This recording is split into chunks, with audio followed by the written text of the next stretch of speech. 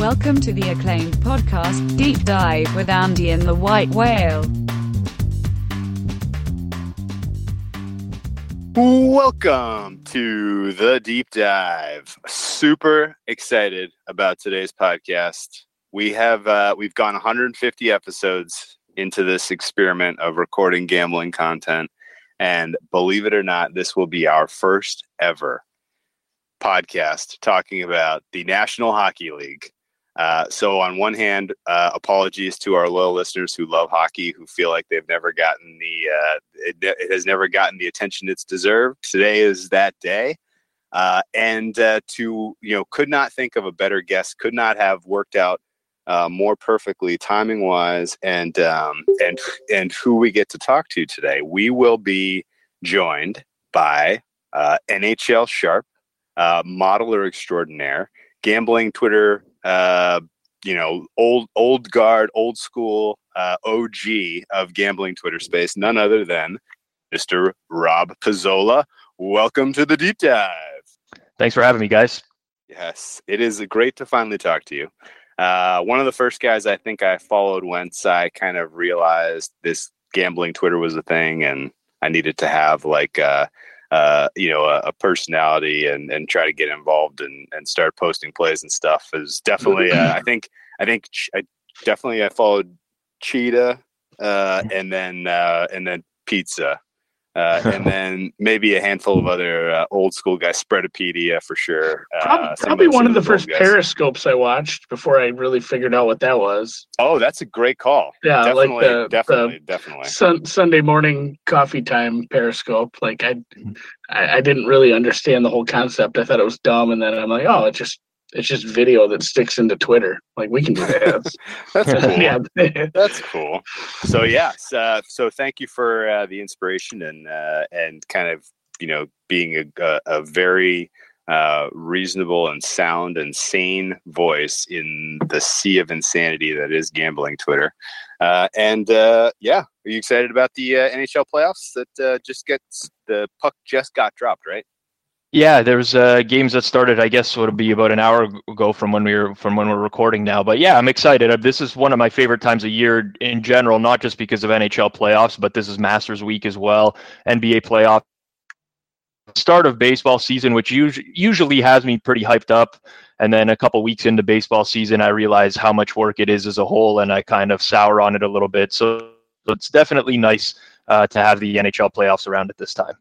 I like it. So, first of all, people can find you on Twitter at Rob Pizzola. Is that's your handle, right? Yeah. That's the handle. It's always been my name. So yeah. Nice. And pretty, brave and bold. And I'm curious of your thought. We'll get to this question I have for you in a second. But to not be anonymous is a brave choice when, to a degree, or maybe more than I realize, like your professional life depends on, your handicapping ability and being able to get outs and get action down. Would you do it again the same way if you started from scratch? No, I would definitely change it. I mean, the reason that I'm not anonymous is sports media. So while I was in sports media, kind of trying to build a brand for myself, and that's why I went behind the real name. And then it just stuck around. And there are still some people who I deal with on a regular. I probably don't even realize that they're dealing with me because sure. I do remain anonymous in a lot of other aspects that I deal with. But in terms of the Twitter, if I could go back in time, I would create an anonymous handle. I wouldn't do the Periscope videos.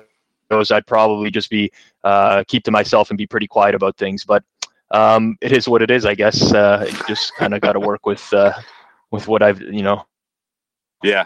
Was it tough actually when you first got, and kind of give me a little bit more background so I understand a little better. I know you used to be pretty important at Score, the Score app, and then a bunch of ventures beyond that. I know that you have an extreme understanding and talent when it comes to analytics as applied to handicapping. What is some of your other background that's relevant here for the listeners to understand?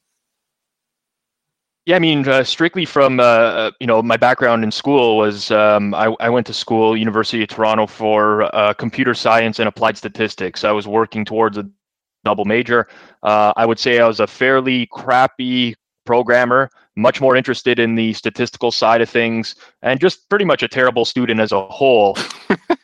So, I mean, basically, it literally got to the point where I really didn't care about any other classes aside from stats. So I would go to stats classes that were a year ahead of mine, sometimes 2 years, because that was really all that I was interested in. And I was kind of resigned to not graduating and just trying to where I could use that background successfully.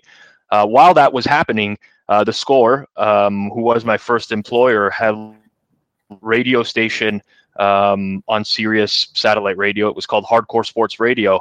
And what I loved about that station is it was just real sports talk. It was very much like guys talking at a bar and gambling. So I used to listen every day. I used to call into shows after a while. I basically just called in. I really like this radio station. Do you guys have any internship along those lines? And they put me in touch with the programming director there. He brought me in for an internship for 6 months. After that, they offered me part-time work in school and then eventually full-time work. And basically to weigh finishing school versus working full-time in sports media, which was kind of so started at the Score. I took that job in radio. I got to do some TV stuff there, which was more sports betting talk and sports gambling, which is great. But at the end of the day, sports radio doesn't really pay a whole lot of money. And I'm someone that's driven by money. It's one of the biggest things that motivates me. So the Score at that time had launched a mobile sports app. And because of my computer science background, I thought I could easily work on this app in some capacity. So I applied for a position as the operations manager there. I got it, and sort of like the rest is history. I just kind of worked my way up through the Score, working on their app, and on the side was betting and slowly evolving my models to the point where I was able to leave the Score to pursue betting full time. Funny enough, it was actually DFS at first before it evolved into the sports betting. But sure. that's sort of how the evolution of Rob Pizzola happened. Very cool story. For the Score app, that was in the news a while back. It's funny that we found out. Yes. Yeah, we found out who programmed it now. Yeah. So, and the Score is going to be. I mean, they will be launching a sports book in New Jersey fairly shortly. I believe they're hoping to have it ready for football season. So it's funny how that is pivoted as well from just being a regular sports media company to now embracing the sports betting side of things as well. That's great, man. It's a fascinating background. Tons of parallels for myself and some of our other friends who have kind of stumbled into this brand new media landscape here. I have a bunch of jumping off questions for you, but I guess I'll start with because gambling, would you say generally more widely accepted in Canada than the United States? I would say yes, for the most part. In Canada, we have provincial lotteries, and I mean, you guys obviously have lotteries in the States as well. But you can go to your local corner store or convenience store in Canada, and you can put in a parlay card, for example. It's run by the government. Yes, Proline in Ontario, and it'd be in Quebec. There's Misoja, and then there's whatever. There's Atlantic Lotteries, and there's the BC Lottery, and whatever. But it's definitely embraced to that extent. I mean, people kind of grew up with it; they know it pretty well.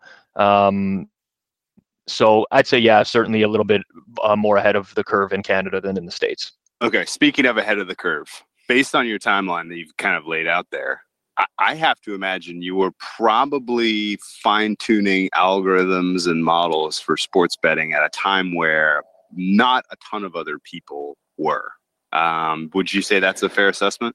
And how did you come about like, oh, you know what? I need to come up with some model to price this, and then you kind of take off from there, because like well, you would think it'd start with the DFS. I mean, a lot of just so many of the DFS guys, that's how they started. Like, I need a spreadsheet. I need a spreadsheet to start organizing my thoughts, and then all of a sudden they realize they're building pretty much player level models for sports betting, and they move from DFS to betting. It seems like that's a super common thing where it's just like, oh man, I'm already doing all this work just trying to grind out cash games in DFS.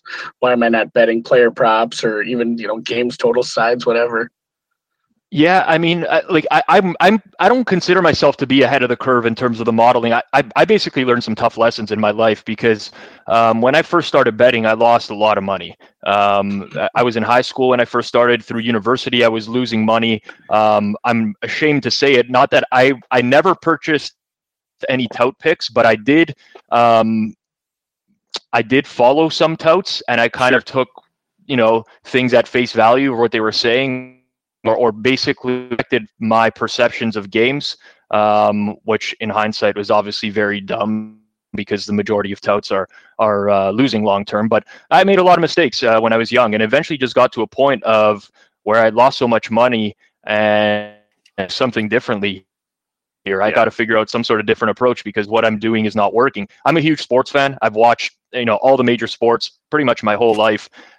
So you kind of have that ego when you first start betting that, I watch these games, I know these teams well, it should be pretty easy for me to win money on this, but the reality is that it's not. And that's sort of when I started refining my approach with more I wouldn't even say getting into modeling right away, but starting to look under the cover, starting to ignore trends, other people's opinions, dig deeper into data, so to speak. And then eventually I got into modeling. But we talked off air before we came on here about the podcast that Rufus did for the Masters, and Joe Pita's book Trading Bases was a huge influence on me. One of the biggest influences in my entire life. If I didn't read that book, I probably wouldn't be where I am today. Not that there was necessarily some anything great in there that I had to rebuild or anything, and that's no disrespect to Joe or anything. I don't think there was much in terms of value from an actual modeling perspective, but it just completely changed the way that I thought about sports and thought about the ways that I can bet on sports. So that was a huge influence for me. Oh, I love that. A perspective changer, which is probably, and that's important. I mean, we have those all the time. I mean, just there's constantly something somebody says, and we sit back and look and be like, man, we're dumb. Like, shit, what were we doing? What were we thinking about there? And, it's crazy. Yeah. I mean, those are great because that's how you improve, or at least improve to the point of not losing. Right, and I think which would be nice for a lot of people. I think there's an important lesson just even beyond reading a book and trying to copy it, which is not going to get you anything, right? Like you specifically have to have a differentiating factor in the way you're doing things, or else you're just going to be repeating what the rest of the market is doing, and probably slower and probably not as well. and then where are you? Like then you're only seeing value on sides and or totals when you are missing something fundamentally, and then you are you've built a model that is specifically for fading.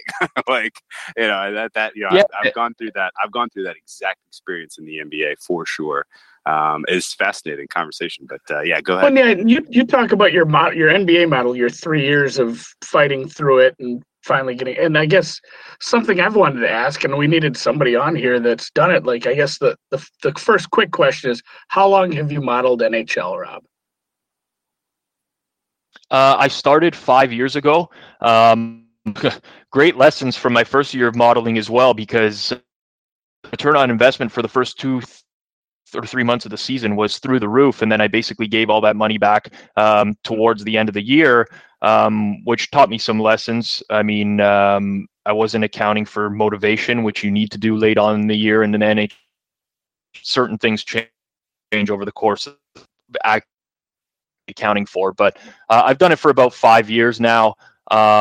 I consider it to be probably my biggest edge in any sport. I don't want to say probably, it is my biggest edge in any sport. The variance sucks. There's a lot of extended periods of winning or losing. And overtime variance also sucks, but I'm fairly confident and it's been a pretty good process for the last 5 years. Yeah, That's crazy. And the follow, that was the follow up to that was, I don't know if we've talked to too many people that have done it for enough years where you can actually ask, like, you find some success. How often do you find that you need to change a lot or make significant tweaks, or like, I found success here, I need to make a hard adjustment because that edge just is starting to wane, or anything along those lines, like how repeatable is something from year to year in the edges that you're finding, or how much are you having to change things from season to season? I don't there's definitely, at the end of the day, if you're content with what you have, the market's eventually going to catch up to you. So you do need some sort of differentiating factor, like Whale was saying earlier. But my model nowadays is completely different from what it was 5 years ago. New data becomes available. There are new metrics in hockey measured, and you have to account for all of that. The one piece of advice I could give to people who are, constantly evolving their craft is to build a infrastructure. You want to be able to test the changes that you make to your model and positive impact. I see people make this mistake that they should move on to some new metric or move on to something, but they are predictive, and they don't know sometimes they're double counting by using that metric, or there's all sorts of errors and problems that are from significantly changing things. So backtesting infrastructure, extremely important for any model. I guess as I was sitting and thinking about hockey today and how you model things and how I've modeled things in different sports, I haven't modeled baseball yet. I'm going to try here, but hockey and the NBA, I don't. And the biggest thing I thought of is changing from just game to game stuff to all the people. And I see, I can't say his last name, Dom, whatever his last name is. Loose chin. Yeah. He put together that compilation of everybody's series predictions as far as the probabilities everybody gave each team for the first round, and it was cool. And I got to thinking, like, all these hockey guys are putting these series predictions together. Like, how are you doing that when you go all year and you're looking at your edges in single games? Is it super complicated to start looking at a full series where, you got home and away games, you don't even know how many games there'll be. You're dealing with a lot more variance and unpredictability because you have, there are multiple games where there could be injuries. Like, if you talk about like how you even start to predict, a 7-game series, or what are they in the first round? Am I that dense where I can't remember? Yep, it's all sevens. Yeah, it's all sevens. Yep, I'm thinking NBA what it used to be. How you get to a number in a 7-game series like that? Yeah, so for me, I just run simulations. Yeah, it's not giving away anything. I'm sure most people do it the same way, but for me, it's simulations of. So, I have it would be sort of considered a power rating, I guess, for each team, what they would be expected, how they would be expected to perform against the league average team, and then I just simulate each series 50,000 times, which removes most of the variance. So it's basically just going through all the permutations of each series and arriving at exactly how many times a team wins a series, how many times they win in each amount of games. So it's really not all that complicated a process. Years ago, I actually used to do something like that in Microsoft Excel, which actually used to take forever to run, but it is even possible to run those in Excel. You don't need any sort of crazy programming background or anything. So you want to know what the distribution is, you build one. Exactly. All right, that's great. You just need a giant distribution. Yeah, that's right.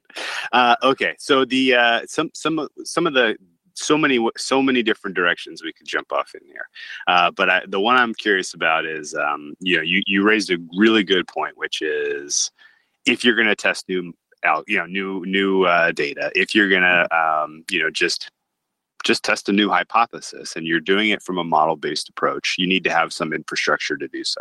And that is something that you 1,000,000% can carry over from season to season or within a season if you're testing different things from the beginning, middle, or end of the season, right? And, Right. do you, and obviously like in any professional sport, the very first thing that I always think of is like, okay, make this easier on yourself, like put in the time on the front end to put in tricks and equations into whatever you're using so that you don't have to do a ton of manual input day in, day out. Otherwise the grind will wear you down and you're spending all of this time manually doing things that you could otherwise be, evaluating your handicap. And that's kind of where I want to get to next. You go about doing a full-on handicap for a full slate of games on any given NHL day. Right now you have all of your projections. What is your process like in terms of, okay, I'm going to look at the opening lines. Okay. I'm going to wait till limits go up. Okay. I'm going to hit these prices at these books, knowing that it's not going to widely move the market until these books have higher limit. How do you go about strategizing, getting action down across games? And then, how do you take just an algorithmic output and weave it into a broader handicap where you're incorporating things like motivation and things like, injuries or replacement level players and things like that? Like, what are some of the steps that you think are the most important to get right? So loaded question. I'll start by saying that pretty much everything I do is automated for the most part. I try to automate things as much as I possibly can because it's just I don't have 12 hours a day to be sitting in front of a computer constantly monitoring everything that I can. The second thing I will say is, and I'm fine, I'm okay admitting this, but I don't place most of my own bets. I have other people that place bets for me. Of course. So essentially what will happen is I will set my numbers and I'm constantly scraping Pinnacle in order to see what the current market numbers are, or I have an edge that I feel is worth playing. Basically what's going to happen is I'm going to get an alert on Telegram through a bot that I have set up. That's going to tell me you now have a possible bet on this game. What you do is just confirm it right away and someone will if it's something that could be related to maybe a goalie change in hockey or some big piece of news, Sure. Then I will just quickly check to make sure that I have the right number and my model has already accounted for that properly before I confirm it. But essentially, that's my process. And then the rest of the day, I kind of just stay on top of player news as best as I can to possibly be ready to react as quickly as possible before someone else in the hockey market. So that's primarily getting off of plays or when there's new information that gives you a greater edge on a play you had kind of circled. I don't get off of plays at all, period. Once I bet it, I stick through it. It's difficult to do that with the infrastructure I have in place right now. Also, sense. I mean, yep. When I'm confirming a bet and it's getting bet through lots of different accounts, it's not easy to have people bet the opposite way in those accounts, especially since it's going to look like they're arbing out in some capacity or something. So I don't ever buy off of plays. Just because arbing is a sign that gets you banned? Yeah, not necessarily, but it could. And basically, I have relationships with different people that move my hockey action, and I don't really want to ask them to do that. So that makes total it's more sense. of a personal choice. Yeah. Got it. Fascinating, man. How about I guess is it as crazy with player information in the NHL as it is in the NBA? Because the NBA, I bet relatively late in the market cycle, and I recognize and know that I'm losing massive edges in certain games and certain times in the season, especially. But I am just like, I've been burned so often by last minute, and a ton of this is because I feel like when your model identifies an edge. And, there's a lot of times you don't know, is this an edge because there's inside information out there that they know this star player is not playing? Or is this an edge because this is really a bad line, right? And that in the NBA, that's a huge problem. And so I've just kind of gotten into the pattern of, look, I'm going to have to beat a late number. I have to live with that.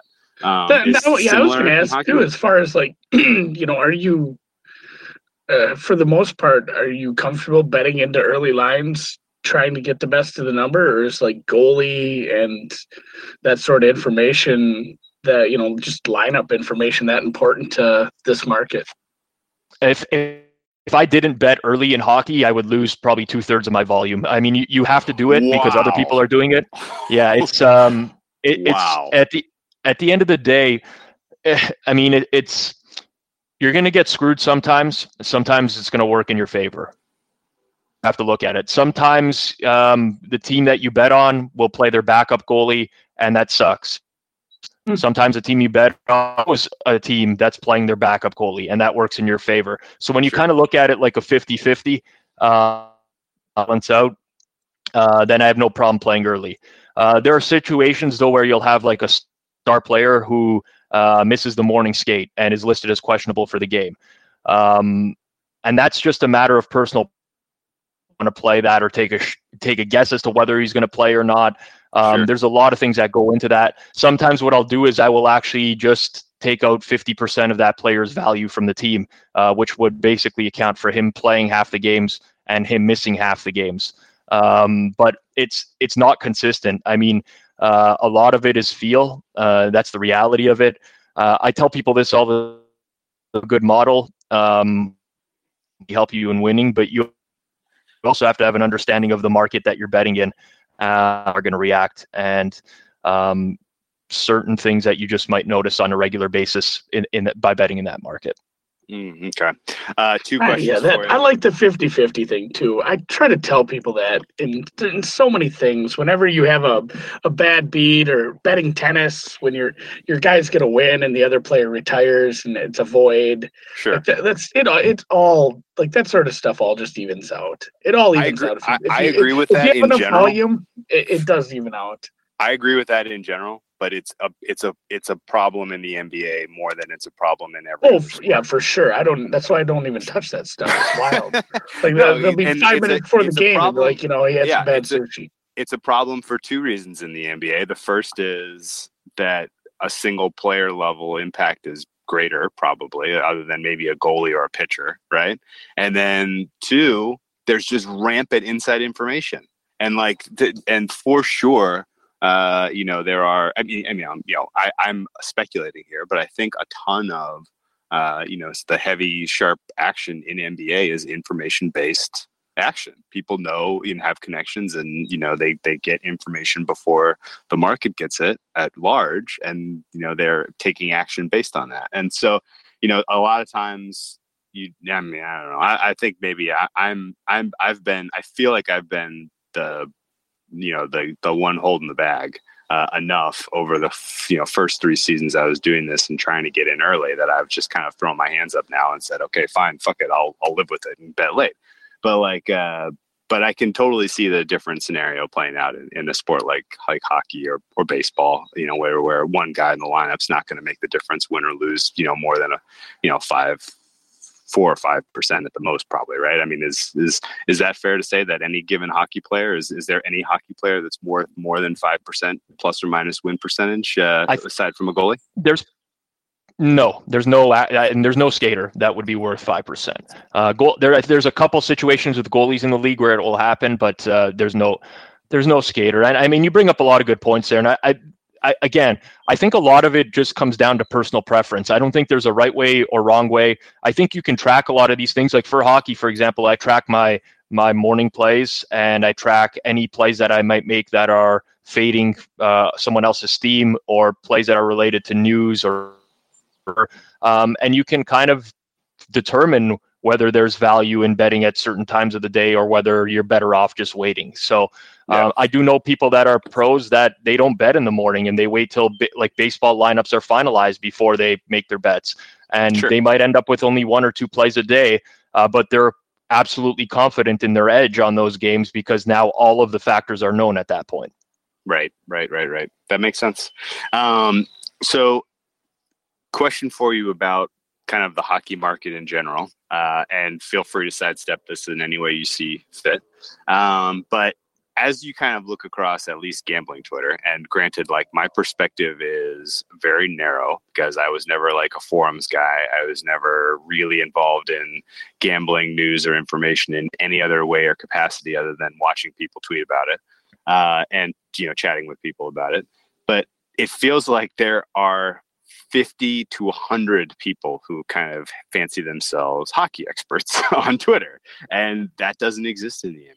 It doesn't really exist that much for college basketball or baseball. I feel like it kind of feels like for whatever reason, hockey has this enormous pool of self-proclaimed experts. And granted, I don't know enough about who's, because so many people are behind paywalls. I don't know who actually is good or otherwise. Like, do you think that the pool of players in NHL in general, is it a relatively sharp pool? It's winter, like 8 months out of the year up there. I mean, they're all just sitting on Twitter because they live in freaking places like Winnipeg and Saskatoon. Right. There's a lot of Canadians. I can't speak to, whether there are more sharp players or people are winning more on hockey. I mean, I certainly follow more hockey people than basketball people on Twitter, so that skews my perception a little bit. But at the end of the day, is relatively small. It's not easy to get a big bet down on a hockey game relative to all the other major sports, which take much bigger bets than a standard NHL game. So there's not really a lot of huge players, maybe about a handful of people that are moving line, if that, and some of them points in the year because they're focused on other sports as well. So it's a much quieter market. But I mean, it's tough to say. I mean, I obviously feel like it's my biggest edge. So there might be people out there that feel that it's their biggest edge as well, compared to some of the other major sports leagues. But it's hard for me to gauge it altogether. Gotcha. Speaking of liquidity, speaking of moving markets, how do you deal with the fact that if you are the market mover, how do you evaluate your performance against the market? Like, is closing line value worth anything if it's only moving because you are a respected player moving that market? Probably not. Oh, I've experienced this firsthand. I had a miserable December this year. Probably one of the worst. It's got to be the worst month I've ever had betting on hockey. I'm actually just going to pull up my tracking sheet really quickly, but I had a negative 18.7% ROI in December. I made 116 bets and I beat the close on 106 of those 116 bets. Now, my God. I definitely do have, just based on the people who I know are betting for me, I definitely know that I have some influence in the hockey market. So then this really makes you reevaluate everything in a period like that, because you start to ask yourself, am I doing something wrong? Are no one willing to play against me? There was days where the market was absolutely quiet, or I just noticed that things were way slower to correct. So you wonder if there's other people that are even capable of moving the line after you bet it. There's just to actually start to ask yourself. That was one of the worst periods for me as a bettor in my entire life. Because no, this is a nightmare. This is a nightmare. Right. I mean, I'm sweating. I'm sweating just listening to you talk about this. I'm thinking of everything else. October I made 100 bets, 7.7% ROI. November, 114 bets, 10.5% ROI. And then in December, I basically gave it all back in 1 month. So, you have every day is different. You wake up some days and you're like, nah, things are okay. It's just bad overtime luck and bad shootout luck. And I did have a pretty miserable period of overtime and shootout luck.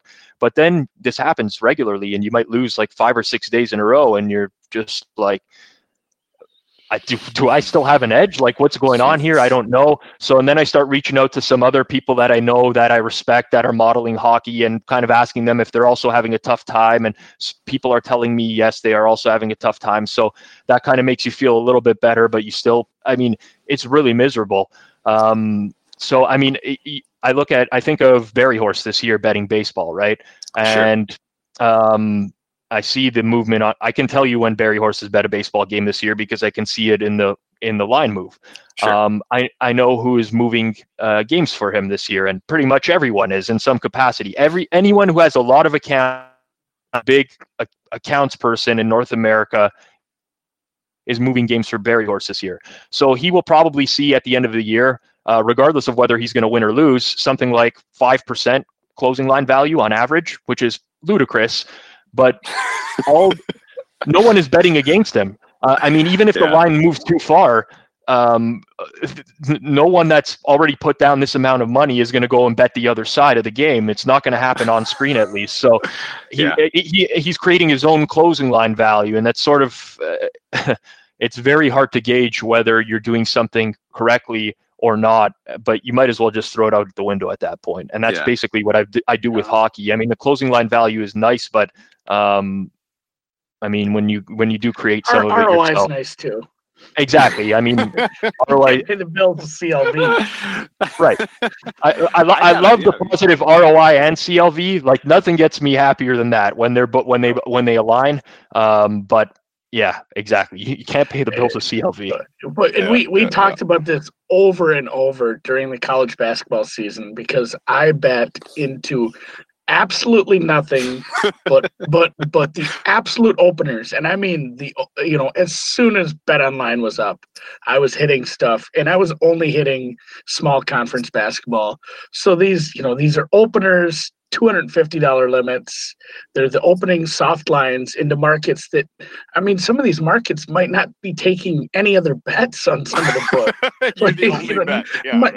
Well, I mean, that might be hyperbole, but I mean, such small not many other people markets. are playing University of Maryland Eastern Shore. You feel like if you hit it, and then a couple other people hit it because I post on Twitter, and then you see it move a few points, but like, is that really true CLV, or is that just false because it is such a tiny, shitty market, and they have to do something if a bunch of people come in on one side of an opening number in a game in the Patriot League that doesn't even happen until the next day. Like it's going to move. So my basketball ended up over 6% CLV, but like we talked about it repeatedly, where it's like it's not true. Like it's not the truest of these are good problems to have, by the way. Like this is not this is a little bit of we're complaining about good problems here. I would say like in instances like that or Rob's where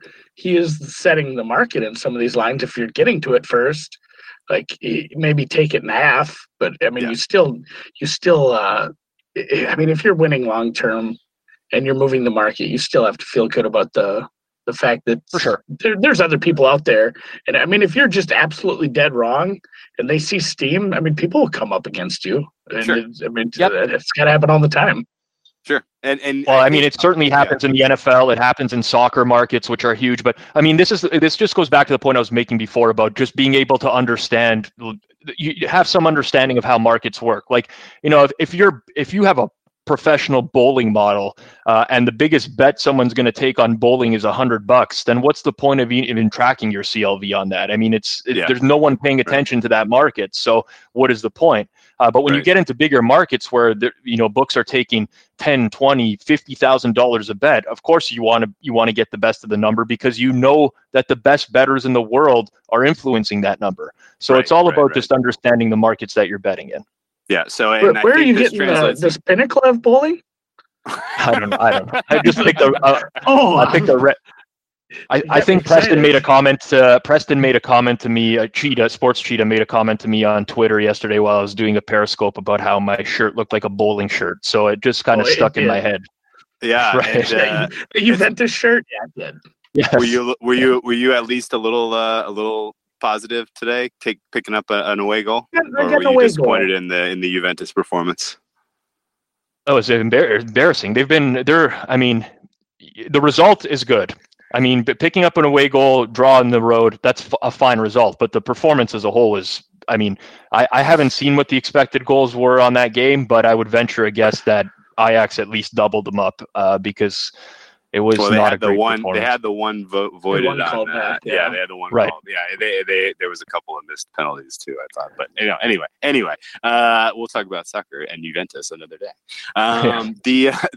You bring up probably maybe the most important point that really never gets brought up on this podcast, because we aren't necessarily at the level of pro bettor where we completely understand this, and that is market liquidity. And liquidity matters, and there is a 1-to-1 correlation between how liquid a market is and how predictive the closing line value is. I don't think that's really even worth exploring, other than like, okay, now you're betting into a market like hockey. Do you have some sense of what the overall liquidity of the market is? Like, how do you go about figuring that out? Like, and when you're new to this, like, how do you, like, were you just completely on your own figuring this stuff out, like just by like beating down the doors and meeting people who knew and talking to them? Like, how do you learn this stuff? How did I learn this stuff? That's a good question. If I reflect on it, so how I first started this is how I first started getting involved in betting on hockey. Basically, I used to post my numbers publicly to Twitter, mainly for baseball.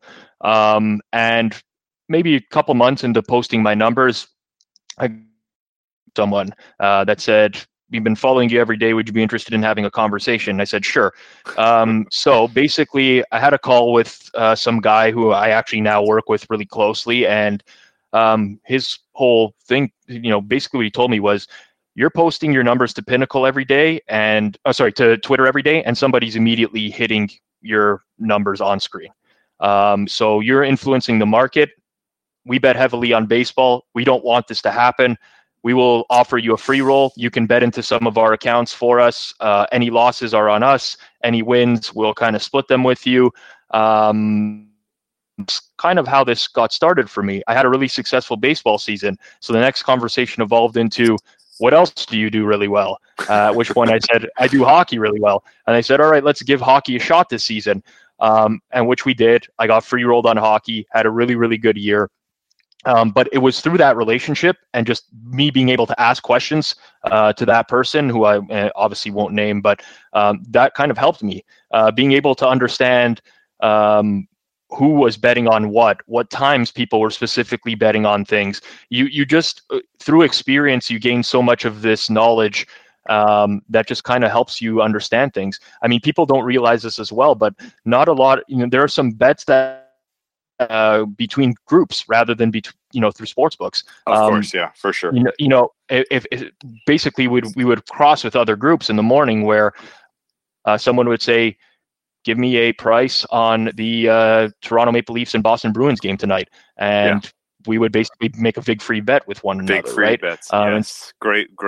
God, I love that. Fuck, of course. But what you start to learn the tendencies of people that you're betting with. You start to pick up on habits that when they ask for specific games, you kind of know you can know why.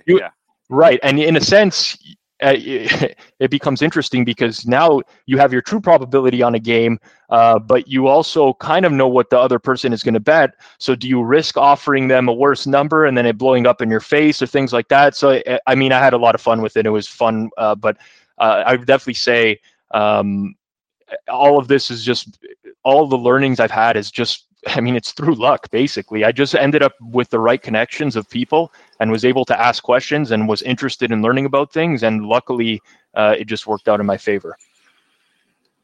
God, what a fucking story, man. This is all kind of, we talk to share people and appreciate your time and making us, making me or yourself available to talk about this stuff, because I feel like every time we hit a couple of more pieces of the puzzle kind of fall together. This is outstanding information, and I absolutely love it. So thank you for talking about it. We're kind of doing the same thing just by, cajoling people into coming on a podcast and teaching us stuff. Yeah, like for how much did we learn in the last couple of years? Yeah, but a lot of people are right, and it's just like I the story is interesting for sure. I mean, again, there's heavy luck involved, but and I understand. So I look at people. I had the luxury of being free rolled for a while to build my bankroll.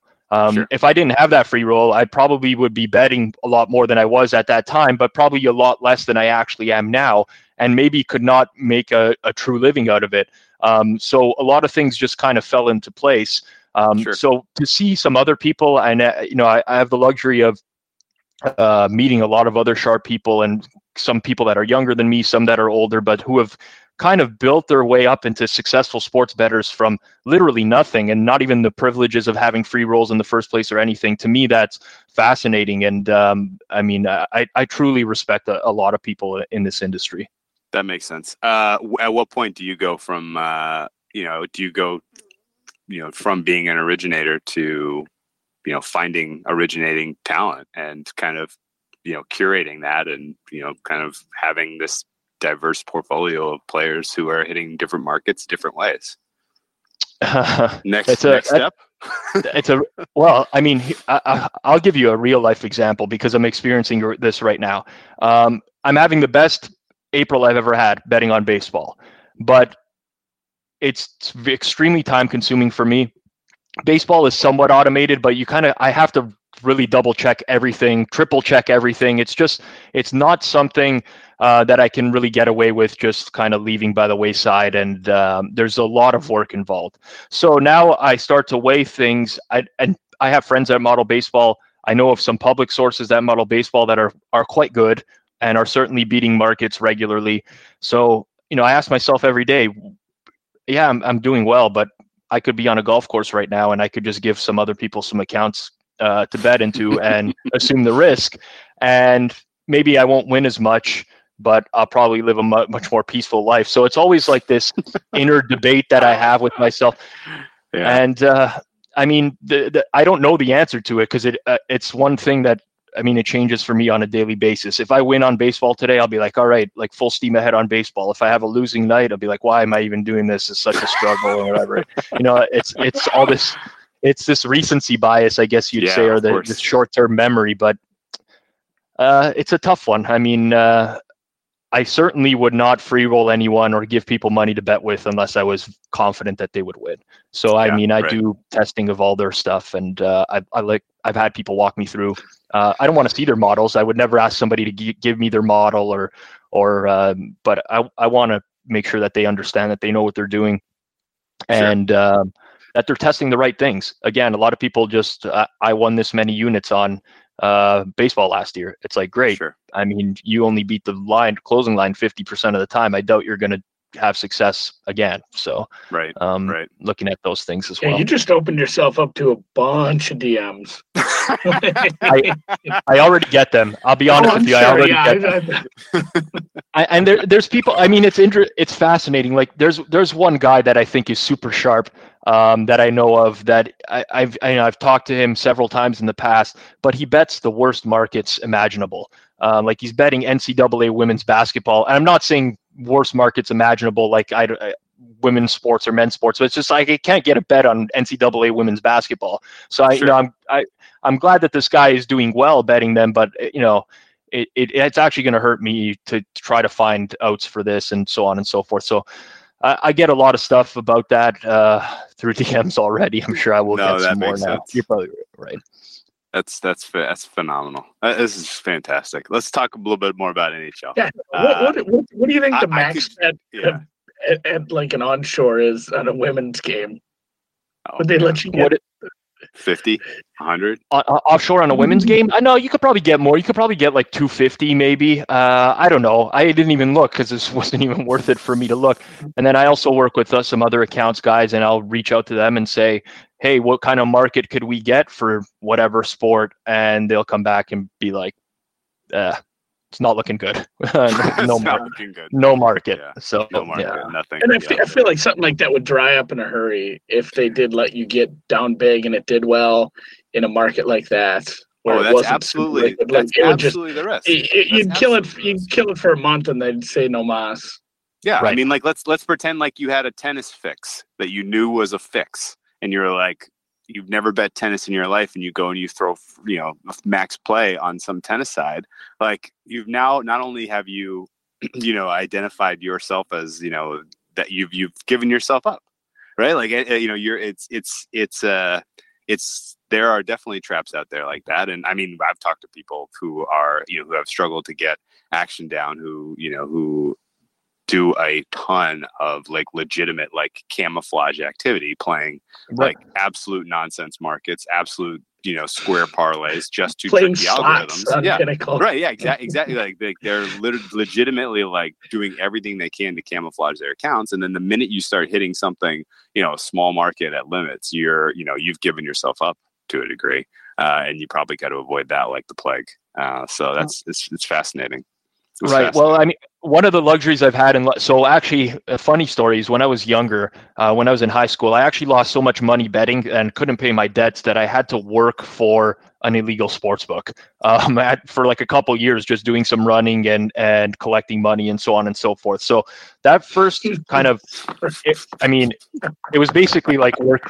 I was working for like the Italian mob around the area where I was living with, and of course.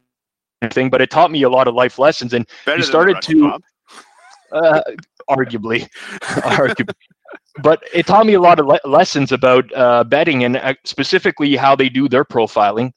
And then nowadays, I still do consulting for a number of online gaming brands. I'm very familiar with how the profiling works at different sports books, and there's like.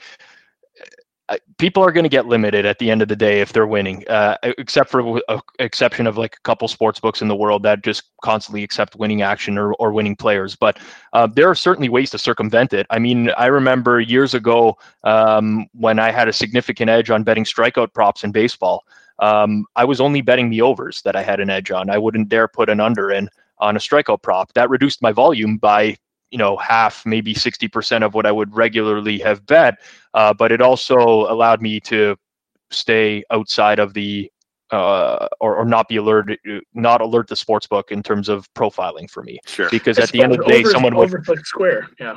Right, exactly. Someone would, check the account and be like, well, this guy is betting strikeout props and winning, but he's betting only overs all the time, and that looks like a recreational bettor. So I was able to avoid profiling at sportsbooks for years, betting those strikeout props.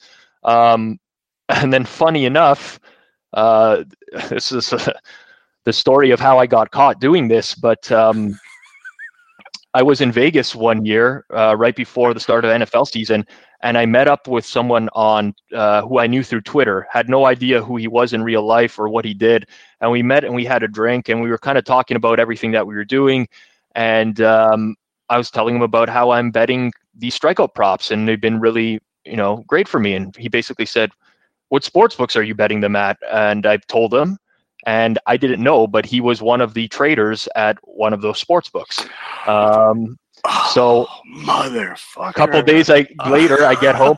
We have a good laugh about it now because he knows the story and I do as well. Sure. But and that taught me a valuable lesson about telling people what I actually bet on specifically nowadays. We're being really careful about what I actually divulge to people. So, well, good. You'll be happy to know this is not a well listened to podcast.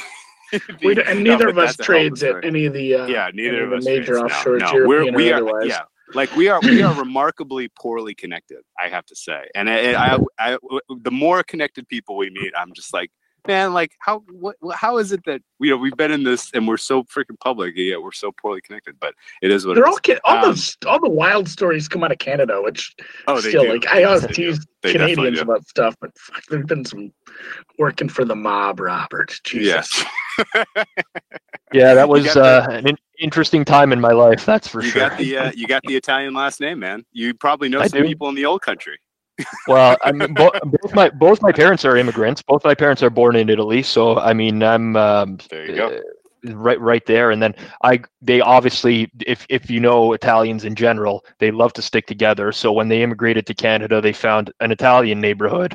So Sure. I basically grew up in an area that was, it's just like 90% Italian, maybe more.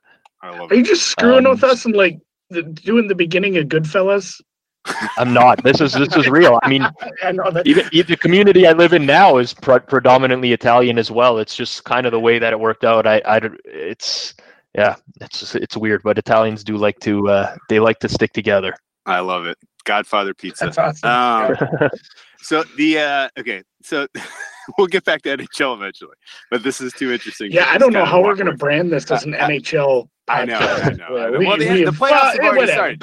You've already missed your chance. Yeah, you've already missed your chance to get series bets down on the round one, so it doesn't matter. And it's the playoffs should playoffs in general. I feel like I'm learning more and more the years and years that I go through sports betting is that like there's really not as many edges to be had. It's really a tenuous time to really be getting involved and putting heavy duty money down. That's certainly the case in the NFL playoffs, and presumably other playoffs as well. Yeah, that's a good question. Do edges start to disappear in the postseason? Is it tougher? Is it easier? Is it about the same? So I'll tell you this, and this is just being completely honest with you. I haven't bet the NHL postseason or specific games in the NHL postseason going on 3 years now.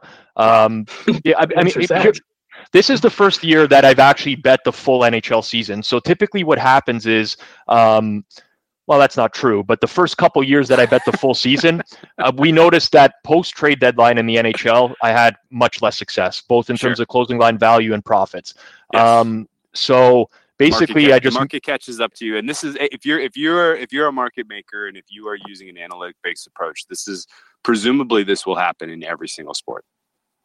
Yeah, I think so. I mean, there's more data available at those points, but also it was largely a mistake on my part. I mean, what I didn't realize in the NHL is how to factor in motivation late in the season. And I was just betting these games like they were regular games, and that the reality of it is it's not. I mean, there are motivational factors in the NHL that need to be accounted for when you're modeling a game.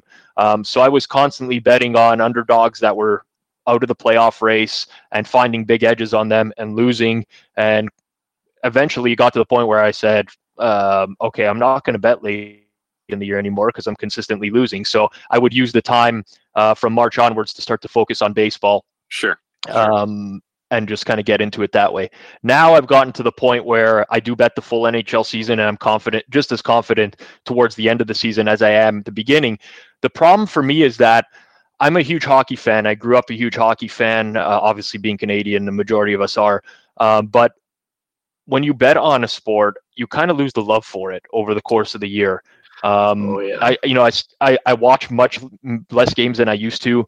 I just don't have the same satisfaction in watching hockey as I used to because of the monetary component to it and the betting associated with it. So I like to use the playoffs as like my opportunity to enjoy the sport, essentially. Just not, I still put in a few futures here and there. I'll bet some series prices, but they're not crazy bets or anything large. And it's not really going to affect my day-to-day at all. So that's sort of my personal decision. It keeps me sane, and it's, so I really can't speak to whether the edge is diminished throughout the postseason because I actually don't even pay attention to the market. How about, I've suffered from this in the NFL this year. I didn't post public plays on any of the NFL games other than what we talked about on our podcast. And a lot of it was I just wasn't putting as much down. And it was because as the season went on and I had profits, I rolled a lot of those profits into future positions. And by the time the playoffs rolled around, my head was completely scrambled. I was like, I want this to happen, but, I have to cover this liability. I think this is the right side on this game, but, I'm stacked to the gills with futures, on this team. Right. And so, do you get into that at all where over the course of the season, as you develop a feel for certain teams, how to take positions on them in the futures market, or do you stay away from that entirely because the VIG is outrageous? I don't play a lot of futures or outrights.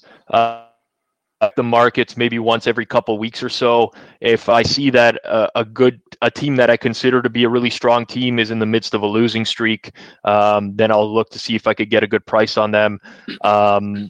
But it's not something that I really actively pay attention to. I did have a Texas Tech 33-1 future to win the tournament. I was free rolling the NCAA tournament final, which is funny because I only placed 2 outrights this year, and they happened to be the teams in the final. Pure stroke of luck, absolutely. The Texas Tech tip was from a friend of mine that just, I know this is the thing that on Virginia and Texas Tech, I understand, but it was March 7th. I mean, I remember the date because it was. Oh, now you're giving remember, away too many details. We're gonna have to edit this out of the pod.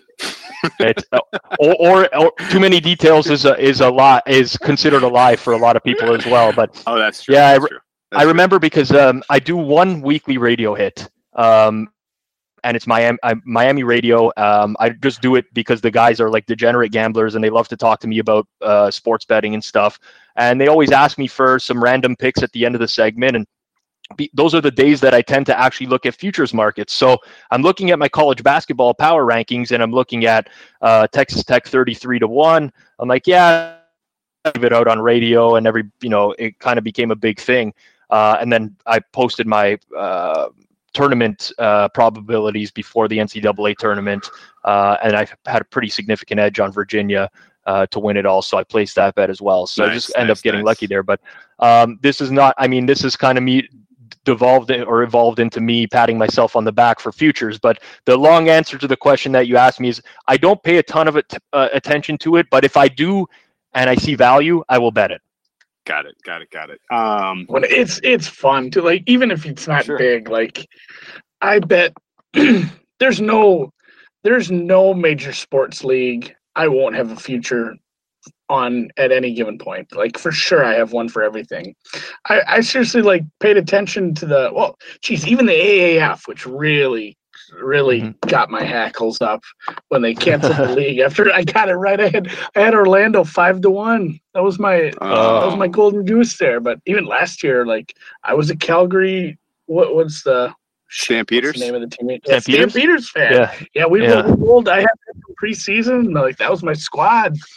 Yeah, that's a ton of fun. Yeah, my big one was Gonzaga this year. That didn't work out, so I took a little at Virginia and just after the first round, and we sweated that out. That was easy getting Virginia to the final. That was never a doubt. I'm glad I didn't. Like, every game, I'm like, why didn't I just hedge this? This is so dumb.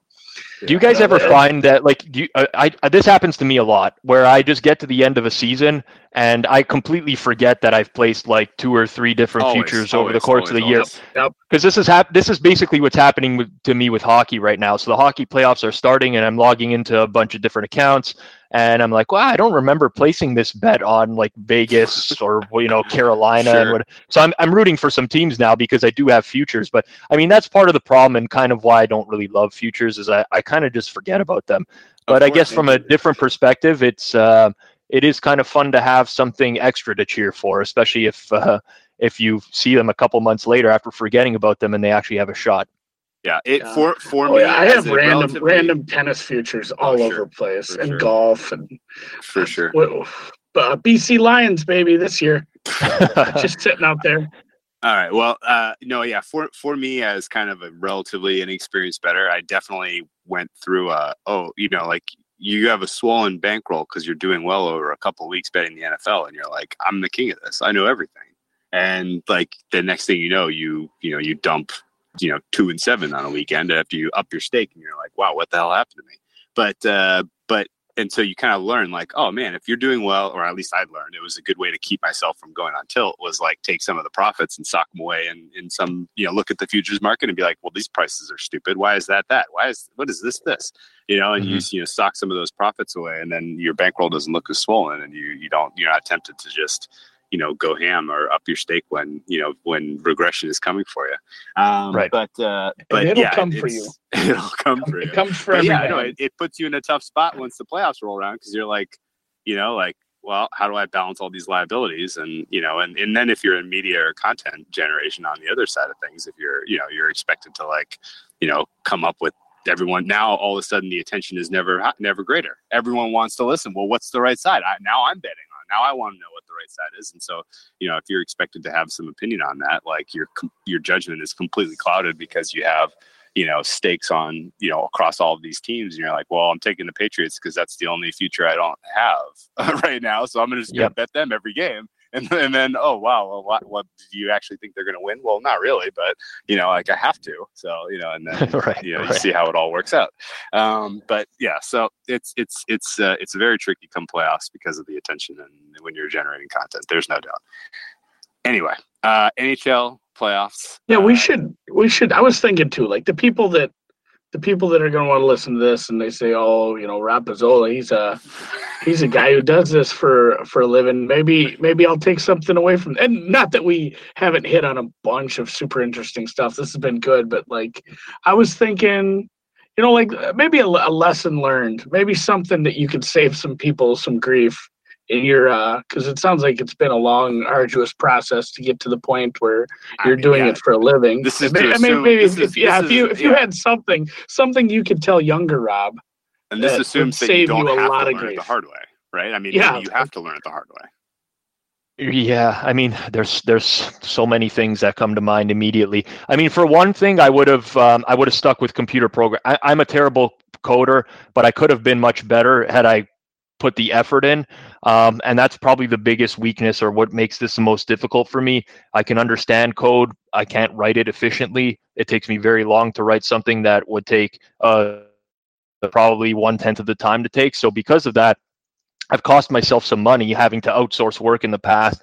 And also, other people then become a bottleneck for me because I end up waiting on people to deliver things. So I think that's an important aspect. And I pretty much think it's a must for anyone that wants to beat sports by modeling at this point. There are certainly ways to get away with doing things in Excel. But if you want to build things at scale and eventually get to automation and not have to rack your brain spending the entire day at a computer, then you need some sort of proficiency in Python or R or any programming language really, but you do need to understand how to code. So, I mean, if I was talking to myself 10 years ago, I would have really stuck with the coding aspect of things and continued to practice those things on the side.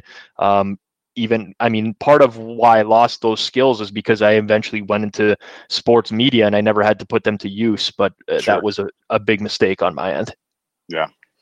How about pivoting hard back? And by the way, I fully agree and co-sign with all of that. Like, if I were more effective at coding, I would be much more dangerous in handicapping space. There's no doubt. But it is what it is, and I'm way too old to learn now. But anyway, you are pretty old. I am pretty old. If you were to script the NHL playoffs for us this year, how does it go down? Your ideal outcome for the 2019 Stanley Cup playoffs? Well, I mean, not even like predictive. Like, what would you love to see? Yeah, exactly. I don't care about what you think's going to happen. I want to know what you want to happen. I'm a diehard Toronto Maple Leafs fan. I've been a Leafs fan my entire life. I've never seen them win a Stanley Cup.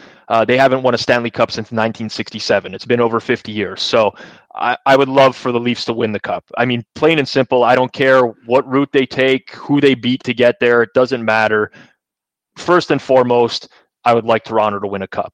Now, if I'm being a realist, they're probably not going to win the Cup. So I'll give you a second answer.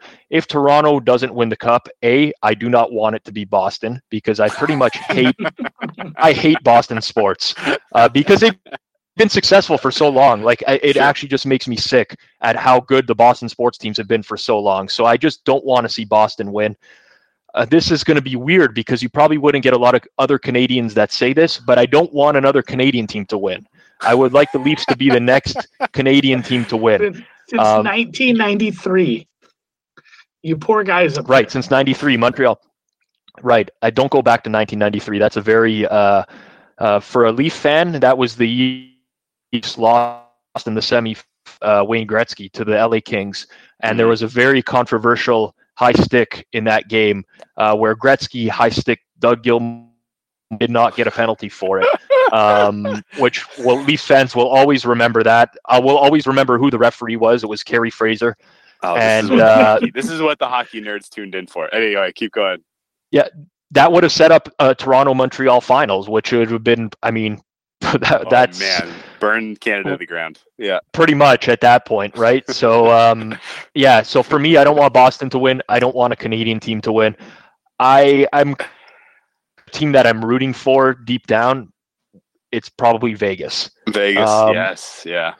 I have so many friends in Vegas, and I hated Vegas last year, and then I because they were lucky. They were a lucky team last year. I mean, and they were both teams. They didn't put any. They had no skin in the game yet. They hadn't suffered at all. They were brand new to the scene. They didn't know what a loss in the playoffs felt like, and now at least they have one meaningful loss, and that everyone went home sad after losing to the Capitals. At least now, if they win, I won't be upset. But I completely share that sentiment. Well, that was the mentality for me last year. I'm just thinking to myself, I'm like, the Leafs haven't won a cup in 50-something years, and this team is an expansion team, and they're going to the finals in the first year. I mean, it didn't seem fair, I guess, but I've kind of learned to put that aside. Vegas was, and a lot of it is because of the gambling aspect. I lost a lot of money betting against Vegas last year. This year, I won a lot of money betting on Vegas, so I've completely changed my tune on the team. But yeah, I kind of have a soft spot for Vegas. I think they kind of got screwed in their first round series because this NHL playoff format is so stupid. I mean, the NHL is trying to create these rivalry games or these rivalry series every year, but it's just not fair for some of these teams that have to play each other in the first round. It is stupid. Vegas, San Jose is. Yeah, it's pretty dumb. So that series, that's the only bet I have on the playoffs to this point on series prices, by the way, and I have over 6 games in San Jose, Vegas at -102. Is that a plus EV play, or did I fall into a trap that these two teams are really a coin flip? You're going to make me do a lot of math on the spot right now. I can get you an answer. So over 6 games, do you push on over 6 flat? Yeah, 6 flat. Yeah. If it goes game 6, then I get my stake back. If it goes 7, I win. Is that a 5-dime special or what? Yeah. For sure. Yeah. Has to be, right? Who else is offering over 6 games? Over 6. So basically, I got to split my probability of exactly in 6 in half. Yes. So I have Vegas winning. So you need over 6 games. Oh my God. Quick math. I'm sure this is what everyone tuned in for on the podcast, for me doing math on the spot. And what number did you play? -102. So basically even odds. Okay. It's a terrible bet. Oh, I think it's looking to be a terrible bet, but let me see. Okay. I'd need at least one plus 140 to take that. Okay. I have 40% probability on that. 40%. So there 47.1. 47.1. Okay, including half of the push probability. Correct. You probably have a pretty large push probability though, right? Yes. Yeah, okay. Yeah. Okay. All right. Well, I'm okay with the push. I just want to see that series go long, and I feel like it's a coin flip, and it's going to go 7. So, what the hell do I know, though? Okay. What about you, Will? What's your finals? Subjectively, Columbus came back. It's 3-3. 3-3 Columbus. What the shit? So I have a series bet on Columbus plus 1.5 games at plus 168, I believe. This would be a big 3-3 there. This would be a big one. It would be huge. Yeah. What's your final, Will? I like Vegas. I was picking Rob's brain a little bit in the pre-pod, trying to get a sense of Fleury's health. I do think Vegas has had the right arc to their season to make a run in the West. And I don't think anyone else in the West has inspiring enough goaltender play, except for maybe St. Louis. But St. Louis's goaltender is so young that I think they probably come up short at some stage. I don't like the idea that Winnipeg and Calgary rely so heavily on scoring to get their wins. And I think Vegas is the most complete team. So Vegas in the West for me, and it's tough for me to see past Tampa Bay in the East. I just don't think any of these other teams are in their class. Yeah, I should have gone first. That was mine. Tampa and Vegas for you too. Yeah, true. If not Tampa and Vegas, true Tampa blue and hockey Jose, cities. That's when you think hockey grit, like the kids out on the ice, out on the ponds in the winter. I tell you what, I do like. Western Florida. As a fan for, did you get any action on the series price for Toronto to beat Boston, since this is a head-to-head against your hated rival or against your hated city? I didn't. I did bet Toronto at plus 132. I didn't bet it as a fan. I will tell you that. Okay. So I'm pretty. It's pretty easy for me to separate the fandom from the actual money aspect of things. And you'll rarely see me make a bet just because I want a team to win. I mean, it will happen if you get enough drinks in me. There's no doubt about it. I can do that, but I'd bet the Leafs because I thought there was some value there. I like it. Okay. By the way, I'm going to interrupt you really quickly. Go ahead. Because I just have to say, there's no chance that we're going to win. There's no chance of a Vegas Tampa Bay final because this is a clean sweep for this podcast. That was also my prediction. Okay. I have Tampa Vegas in the finals. So yeah. So sorry if you're a Vegas Golden Knights fan, we apologize for your first round exit. It was not intentional. This was not bad blood. Columbus is up. Yeah. We're winning. They scored 4. They got 4 unanswered.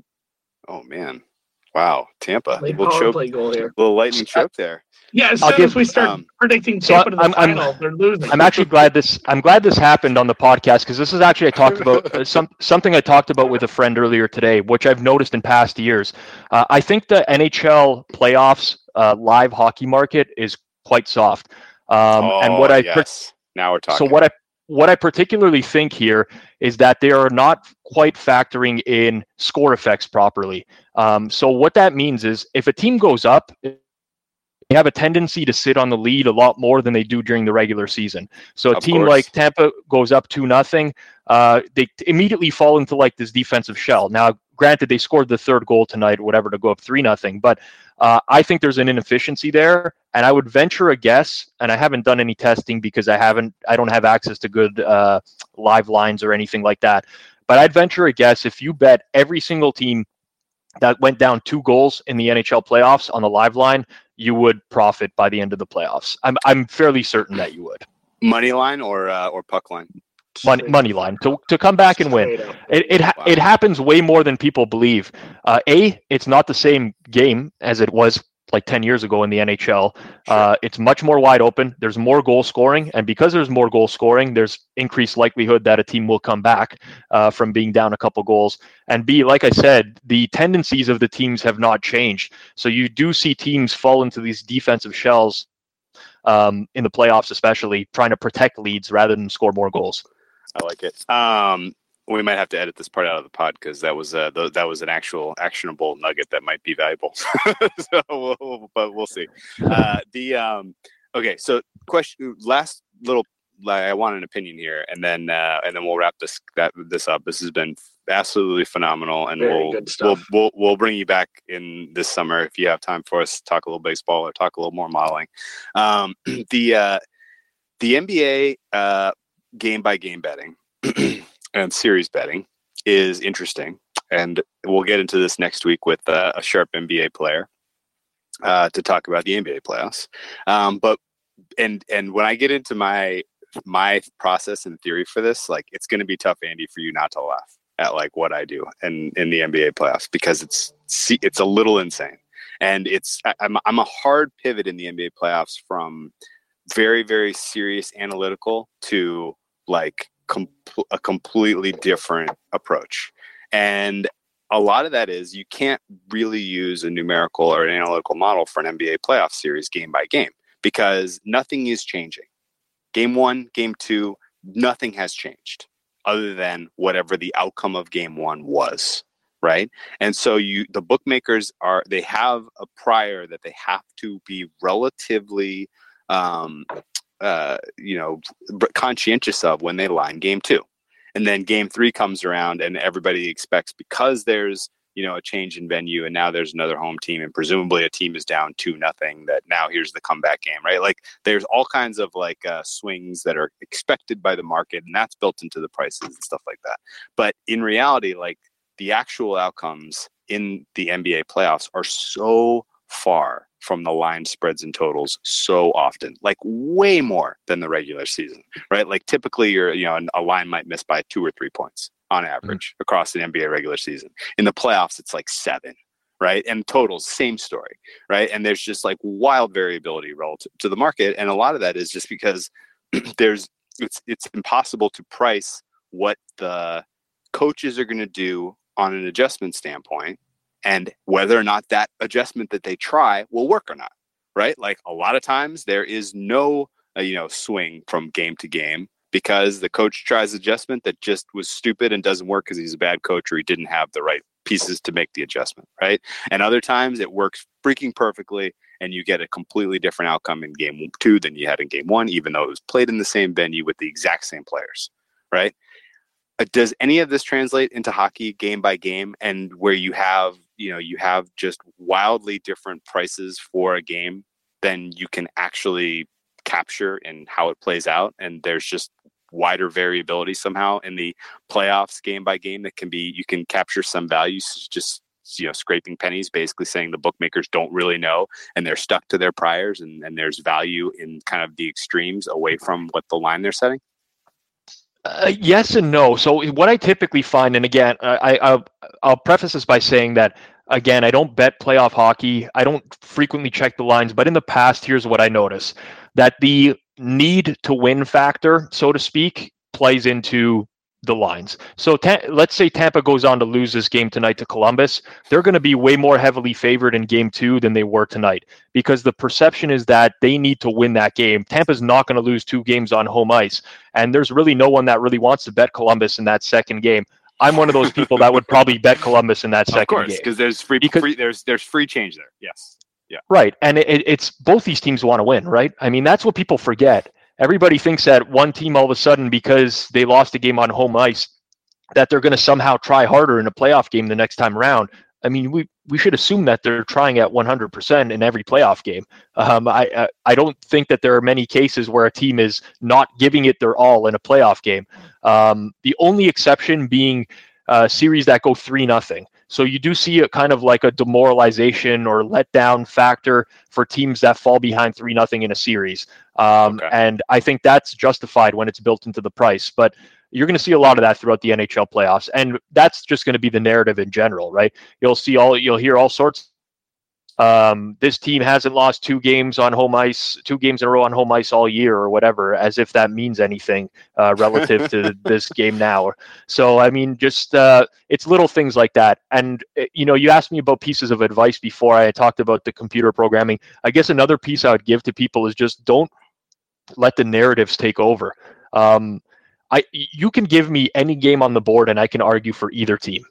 I can make the reality is I can give you a sound argument for any team playing on any given day and why I think they will win or why they will cover. It's not hard to do that because we can draw so many different narratives. It's not difficult. And that's why good touts are good touts, because they're able to spin those narratives and convince people that they have some sort of advantage that they don't have. So that's the advice that I would give to people: is don't fall into that trap of the narratives and try to stick to data points and actual numbers instead. No, I mean, we say that so much in the NFL pods too. Yeah. As far as like, if you're going to hear about something all week on ESPN, we would never say just like blindly fade something, but don't make a bet based on stuff like that. Those narratives that you see on TV all week, that's a bad way to start your handicapping.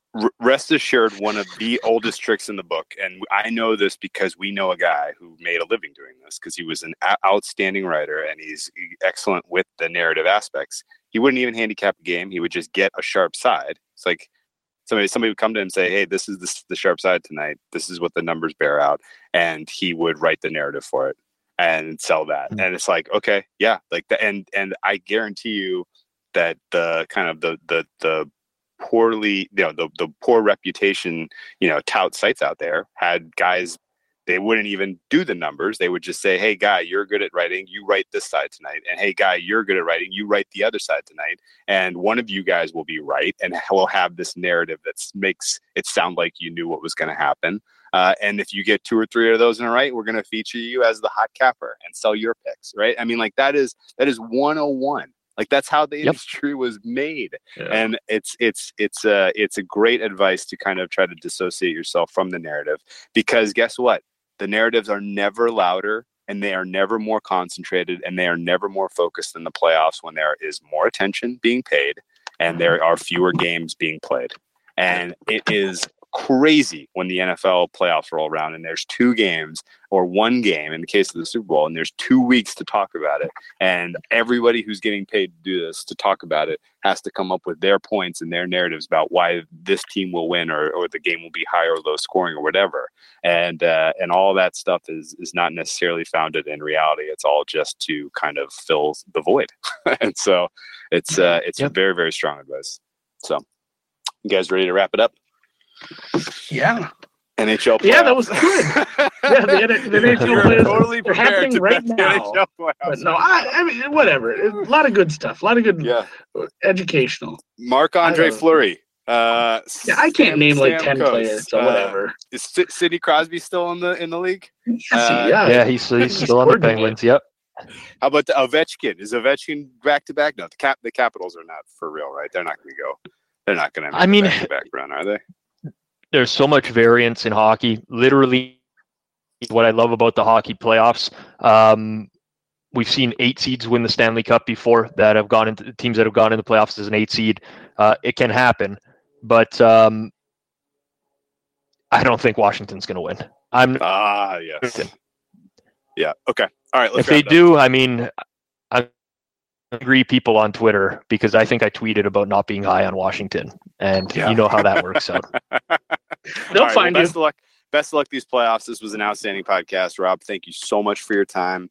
Check him out at Rob Pizzola on Twitter. Check out his Periscopes. You can go back through these Periscopes, and there are some great evergreen, interesting concepts and topics there if you're interested in building sports models. And if you're listening to us in this podcast or you're following us on Twitter, you probably already follow Rob. So with all that, thank you for being our guest today, and best of luck these playoffs. And I hope you get after it with this, continued success in the baseball markets, and we'll try to get you back on this summer. Perfect. Sounds good, guys. I'd love to do it.